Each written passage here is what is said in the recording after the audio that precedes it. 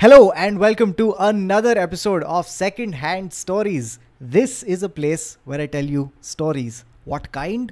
Well, histories, mysteries, and unbelievistries. And here is this week's story.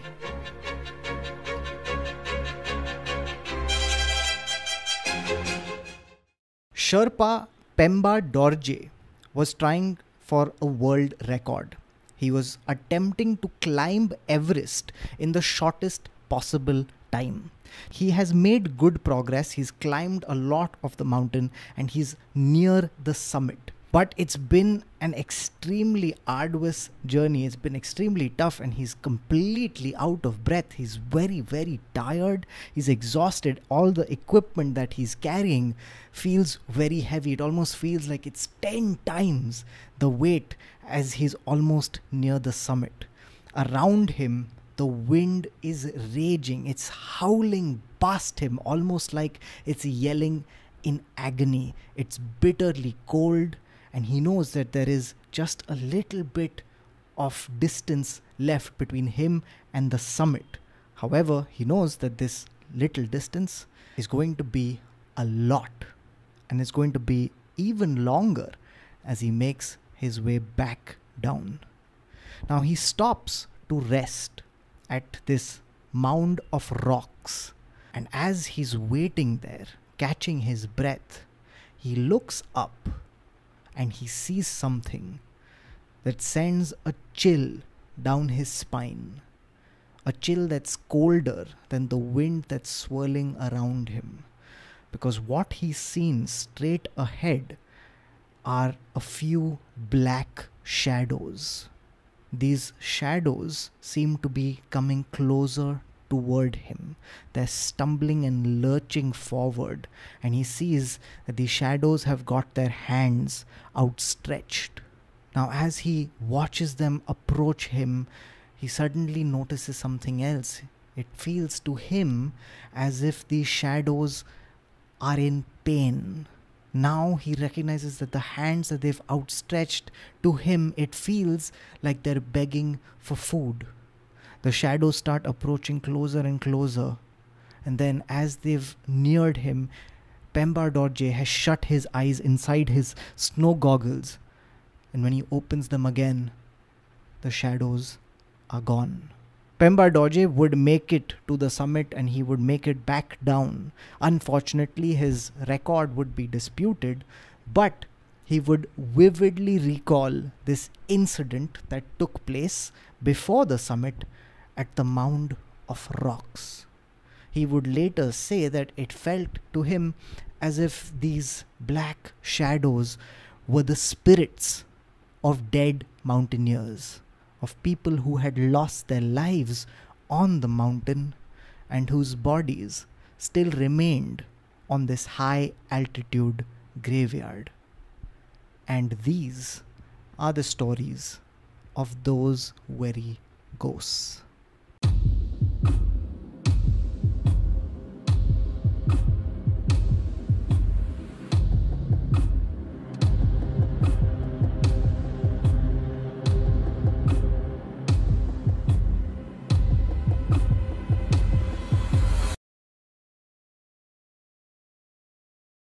The Himalayan range is the tallest mountain range in the world. It runs across India's northern and eastern border, and we share it with Nepal, Bhutan, and China.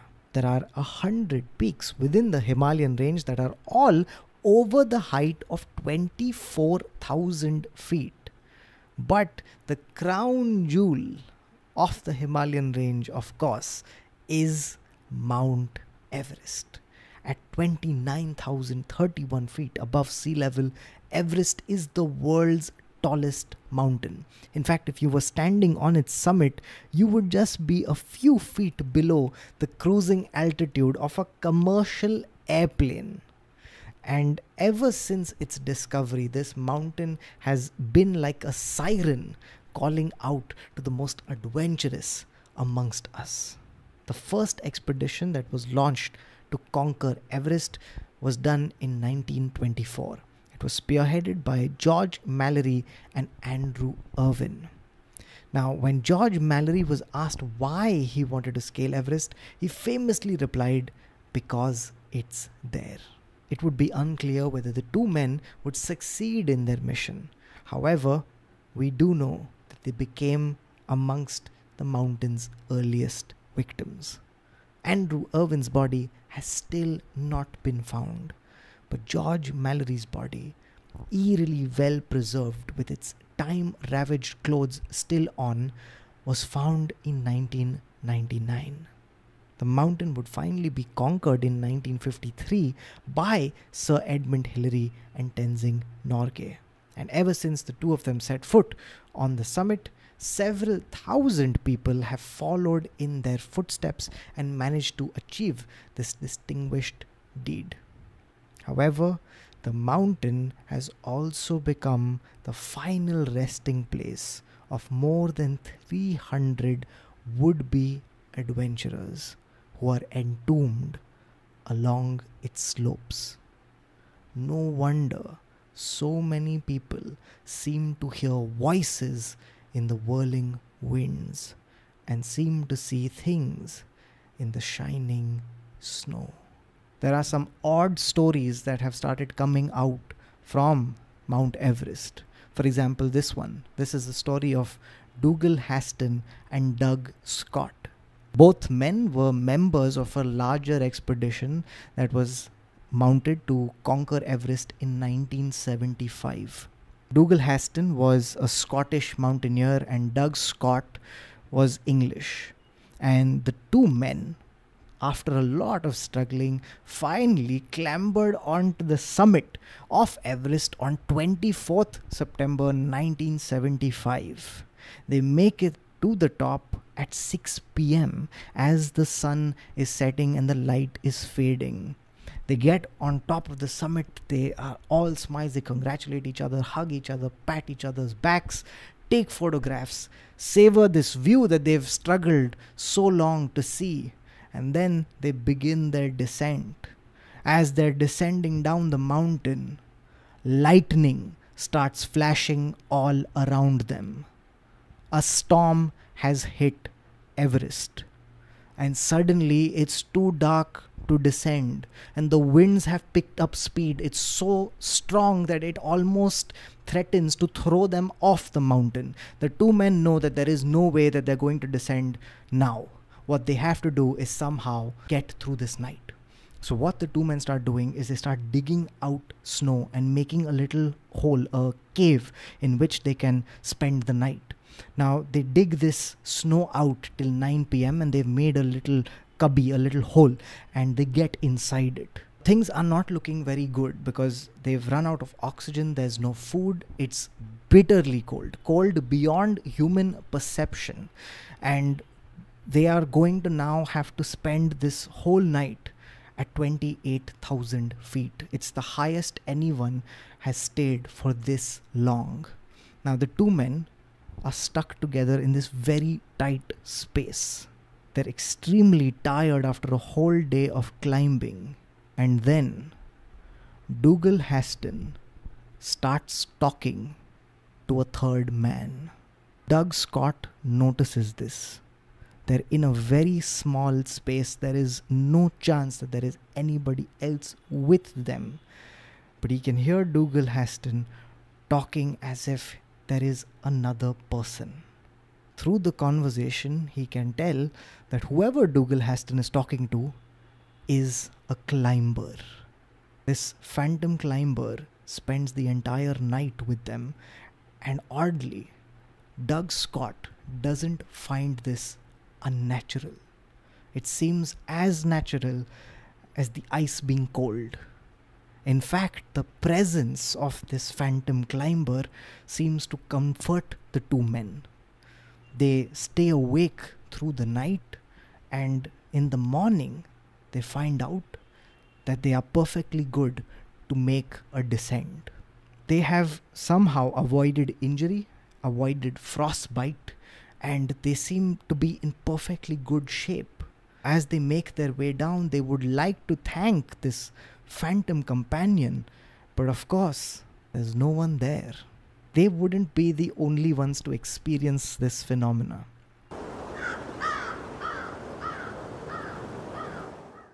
There was another climber called Frank Smith. He was one of the early pioneers of Everest, an early climber. And he experienced this odd thing too. Here's what happened to him. He was climbing up the mountain when suddenly he feels like there's another person climbing with him. He starts interacting with this phantom climber, and the interactions are so vivid, so real, that when Frank Smith stops for a break, he offers the phantom a piece of his mint cake. It's only then that he realizes that whoever he was interacting with wasn't made of flesh and blood. There is another climber called Steve Fisher who reported something very similar and very eerie. He said that when he was descending from the summit, he came across a figure who was wearing Tibetan clothing, and this figure had a very strange and peaceful look on its face. These aren't stories that are just reserved for people climbing Everest. These stories and phenomena seem to come out from climbers across the world who are climbing mountains all over the place. All of them seem to report a very similar thing, that while they were climbing, they felt the presence of another climber who gave them comfort and reassurance as they made their arduous journeys. Although it seems incredible and far-fetched, science does offer an explanation. And the explanation has everything to do with the altitude at which these people are operating and the extremity of the task that they are doing. In mountaineering circles, anything that is above 26,000 feet is known as the death zone. It's an extremely morbid name, but for good reason. It's above this height that the body starts deteriorating at a rapid pace. Now here's what happens. At that height, the atmospheric pressure is 30% less than it would be at sea level, which is why the body has less oxygen to use. You can't survive for too long at that height without supplemental oxygen. Now what this does, it leads to several conditions, all of them deadly. You can die of the cold, you can get mountain sickness, or you can get high altitude cerebral edema or haze. People who develop haze, they are recommended to immediately start descending because this can get life-threatening. Now haze is essentially when the fluids of the brain start building up, and it leads to fatigue, dizziness, headaches, loss of coordination, blindness, and hallucinations. It's this last part that's very interesting. It's because when you starve the brain of oxygen, suddenly you realize that the brain not only affects the body, but also alters reality. You start realizing how fragile our sense of reality really is, how it's not just what we perceive, but also how the brain puts it together. Starved of oxygen, these hallucinations seem to be very similar to the ones that climbers claim to see. What this essentially means is that Everest doesn't need the supernatural to be deadly. It can take lives all by itself. In fact, there are several stories that illustrate just how deadly this mountain can be. There is a section on Everest called the Rainbow Valley. Now, it's a very pretty sounding name for something extremely dark, because here's what the Rainbow Valley is. It's a section in the death zone where there are several dead bodies of climbers who are wearing different colored jackets. So there are bodies wearing red jackets, yellow jackets, green, blue jackets. They form a morbid rainbow.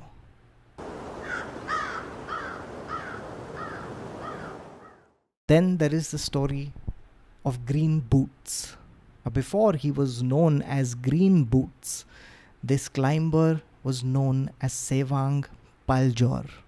Sevang Paljor was an Indian. He was from Ladakh. He was 28 years old and he had joined the Indo-Tibetan Border Police, or the ITBP.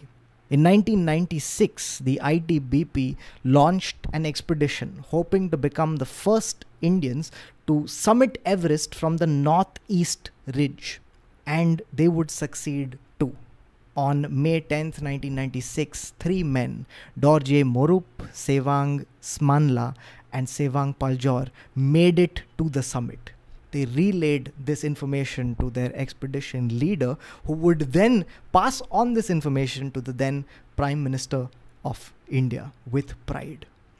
But this jubilance was short-lived, because as they start descending, the weather turns.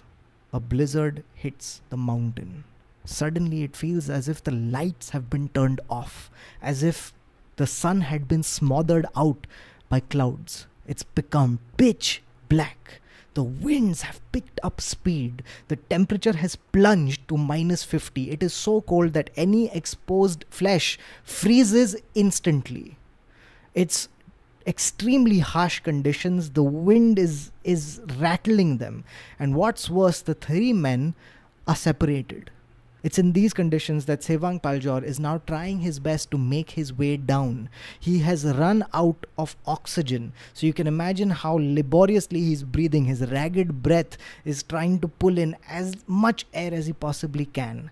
His headlamp and its narrow beam of light is the only illumination on this treacherous path. His mind is fading and he's struggling to take control of it. He's struggling to coordinate his body, and he knows he has a long way to go because the camp is still 1,000 feet below him. Now, as he stumbles around in this icy wilderness, you can imagine what must be going through his mind. His will must have been exhausted by the elements and the exertion that he's putting in. Now he finds a small cave. This cave was found by a rocky overhang, and instinctively he crawls inside it, hoping to get some protection from this piercing wind. He gets inside this cave and he curls up in the corner. He pulls his red jacket as high as he can take it to cover his face, and then he wraps his hands around his torso to heat up his hands and his body. He just wants to just rest a little bit before carrying on, rest until the storm ends. But he would never rise from his resting. Climbers who would later take the northeast ridge route would find this climber tucked in this corner, huddled, hoping to get some warmth for his body. He is frozen in place, only his feet sticking out, wearing their distinctive green boots. That's how this body got its name. Over time, the person that was Sevang Paljor receded into history and was replaced by the name Green Boots. He became less a person and more a marker for future climbers climbing the summit. Often climbers would stop at this very cave to take a break, to eat food, and they would be sitting right next to a body in its eternal slumber. As sad and disturbing as it is, it's extremely difficult to move dead bodies from that height, because these bodies get frozen into the ground. It's very difficult to even chisel them out, and then it's even harder to take this dead weight down the treacherous mountain. And so whoever is left there forever. Thankfully, Sevang Paljor would be moved away from his cave to a spot where he's harder to find. He would be cleared off the main trail. Now, he didn't get the decency of a burial, but he did get the dignity of some privacy.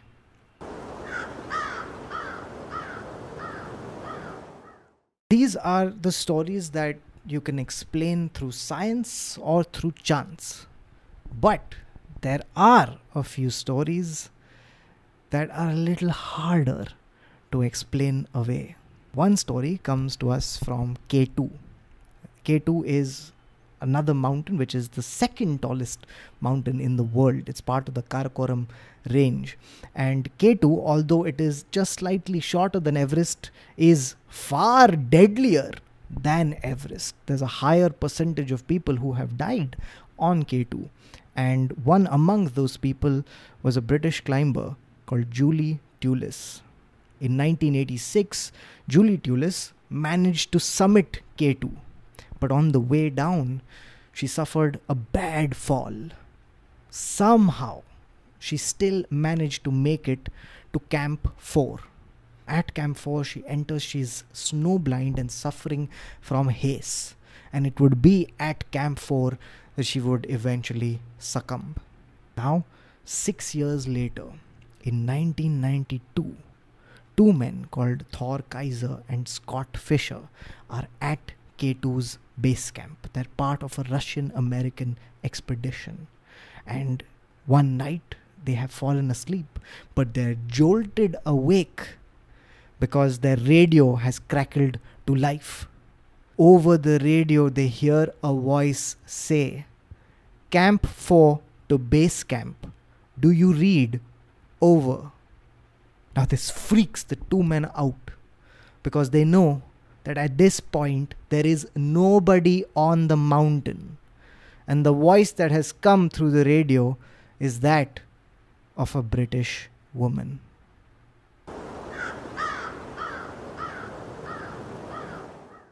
And finally, we come to the last story, which seems to come from the very womb of all ghost stories, from grief.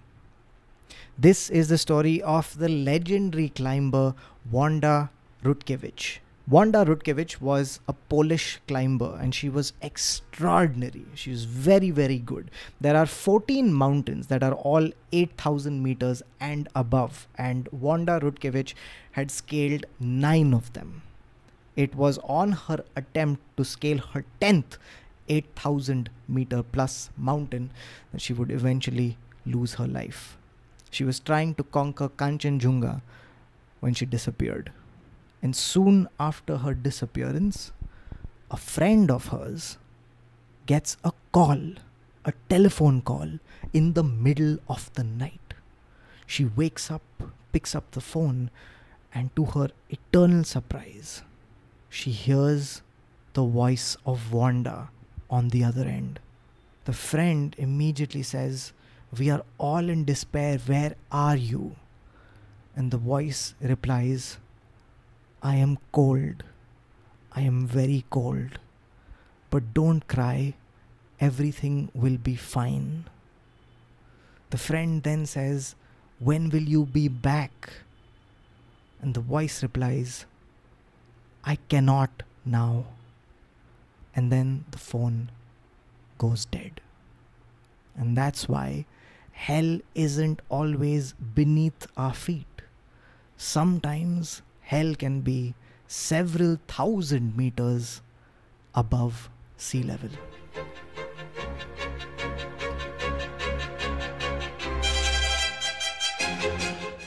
That is the episode for this week. I hope you enjoyed it. If you did, then please leave a like and a comment. If there are other stories that you would like me to cover, then also leave them in the comment section below. As usual, every single episode of Secondhand Stories is shot in front of a live audience.